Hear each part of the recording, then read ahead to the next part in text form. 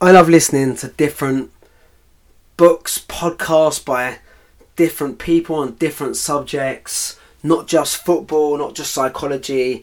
I like to read books on money. I like to read books on mental health. But one thing that I'd loved recently was by Alex Hormozi. He's an entrepreneur. He's become known for his company, acquisition.com. Very clever. He gives away everything for free to build people up so he can buy their companies. A great business model. But he's got some pretty decent videos that I think relate to football. So here's one thing that he said. And he said this, and you might have seen this video. He said, if you want to create a human, what would you put them through to make them tough? It probably wouldn't be really chilled life. If you wanted to make them patient, you probably wouldn't give them things immediately.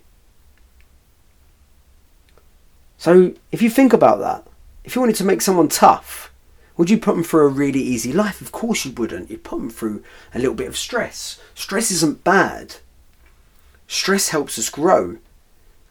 If you think about growing a muscle, like if you want to have gunnage and you're doing curls in the gym, you're putting that muscle under tension and stress, and what happens is that muscle tears and then it reattaches and grows because it's been under stress.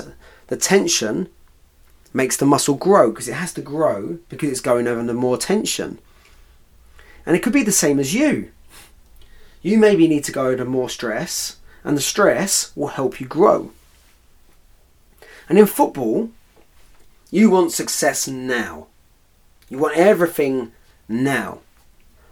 But will that give you the traits and the resilience you need to be successful in football and life? And when I question players, I ask them, what do you think the number one thing is that you need to be a professional footballer? And the answer is usually resilience. And to build resilience, you have to go through some sort of adversity to build it.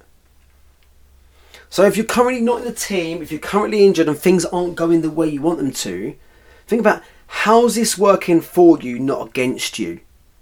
How's this helping me build my resilience?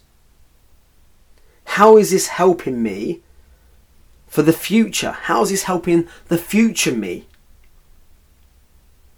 What's the trait that this is building me for?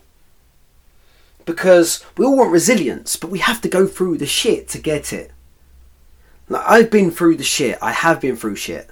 Not as bad as some people. Everyone's got their own problems. But that's built my resilience up. And it's like armour. And this armour helps you. It protects you. So every time something happens, I think of it as, this is my armour. This is building my armour. This is helping me for when I overcome, or when I have the next challenge. When I have the next challenge, this is going to help me build my resilience for it. Like Superman. I'm building my armour. I get a new layer of armour every time I go through the shit. So I'm going to go through what Hormozi said again. If you wanted to create a human, what would you put them through to make them tough? It probably wouldn't be a chilled life. If you wanted to make them patient, you probably wouldn't give them things immediately. And the whole point is, to build patience, we have to learn how to be patient. We have to learn patience. If you want resilience, you have to learn how to be resilient. So the adversities that you go through are making you the person who you are. And it's a really hard one because we don't think we want them, but we need them. Really good saying that my coach used to say to me, life doesn't give you what you want, it gives you what you need. And I've taken that belief and I've put that into my own life. Life doesn't give you what you want, it gives you what you need. I'm like, how do I need this? How do I need this right now? What is this challenge telling me? What is it giving me? What's the gift that it's giving me? And that is mindset to a T. How am I perceiving this? Am I looking at this positively or am I looking at it negatively? If I look at it negatively, I'll have negative actions. If I look at it positively, I'll have positive actions. It's all down to the way I play it. It's like them cards that you've been dealt. As I said, them cards that you've been dealt, you get a bad hand, you get a good hand.